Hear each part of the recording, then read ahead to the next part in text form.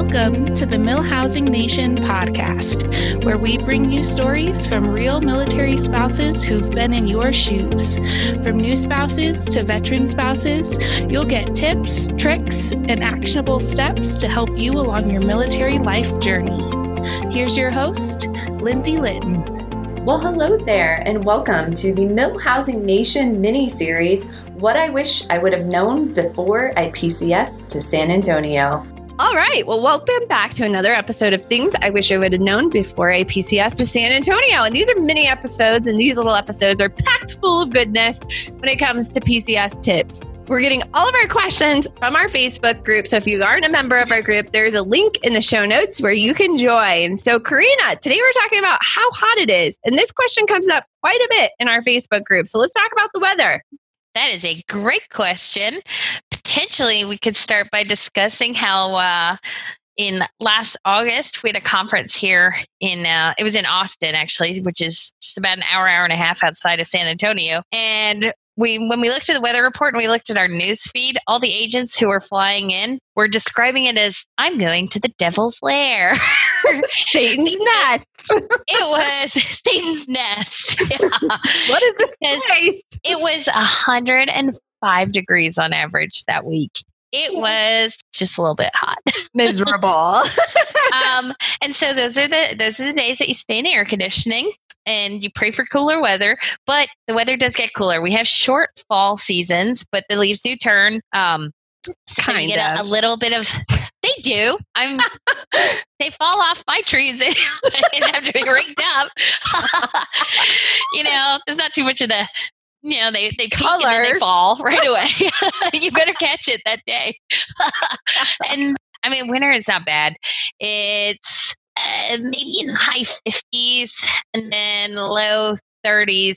There's been a few times when it's sneezed, but it's usually like early morning or late at night that you don't really notice it. For the most part, you can get by with a sweater, leggings, jeans, and it's not really too bad. I was 2 years in San Antonio before I remembered that I had a pair of Uggs, and when my feet were cold enough one day to actually need them.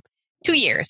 Not bad. Versus when we were up by the Pentagon, I remember it being 7 degrees one day, and I went inside and I was crying, sort of. And I told my husband that he needed to figure out how to get stationed further south. I was like, I don't think we can survive this anymore.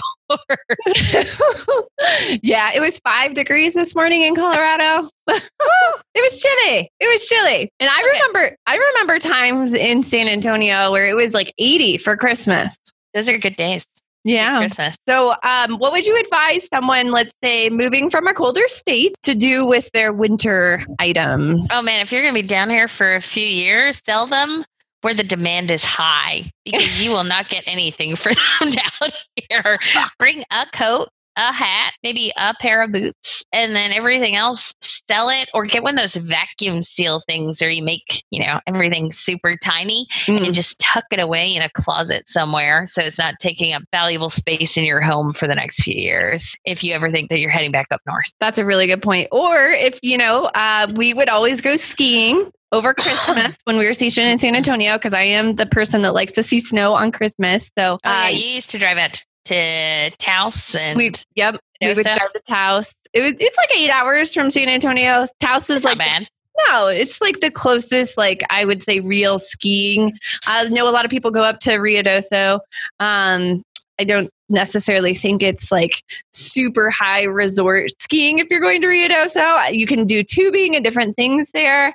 I am a ski snob, so I will say that and lead with that preface. If you are a beginner skier, Ruidoso is great. And it's a great mountain to learn, basic skiing. But if you really want to do some good skiing, I would go to Taos, make the extra drive. And yeah, keep your winter stuff if you're going to be skiing or driving. Otherwise, sell it, because you're not going to need it.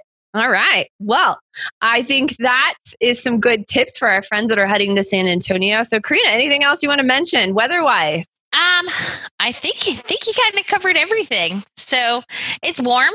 Pack light clothes and prepare for a hot summer, and maybe plan some, for some good air conditioning. Good idea to get your AC tuned up twice a year. And if you need any recommendations for vendors, we got several great HVAC reps. Yes. All right. Well, tune in for another episode of Things I Wish I Would Have Known Before I Moved to San Antonio, where we're going to be talking about another cool topic. We're going to be going over SeaWorld passes, Six Flags, Schlitterbahn, and other things to do with kids, especially when it comes to hot summers. So join us next time. This episode is brought to you by Armed Forces Insurance. Armed Forces Insurance offers personal insurance options specifically designed for military families. To learn more, visit them online at afi.org or give them a call at 1-800-313-1936. Thank you for listening to the Millhousing Nation podcast. To connect with Millhousing Network, visit us online at milhousingnetwork.com.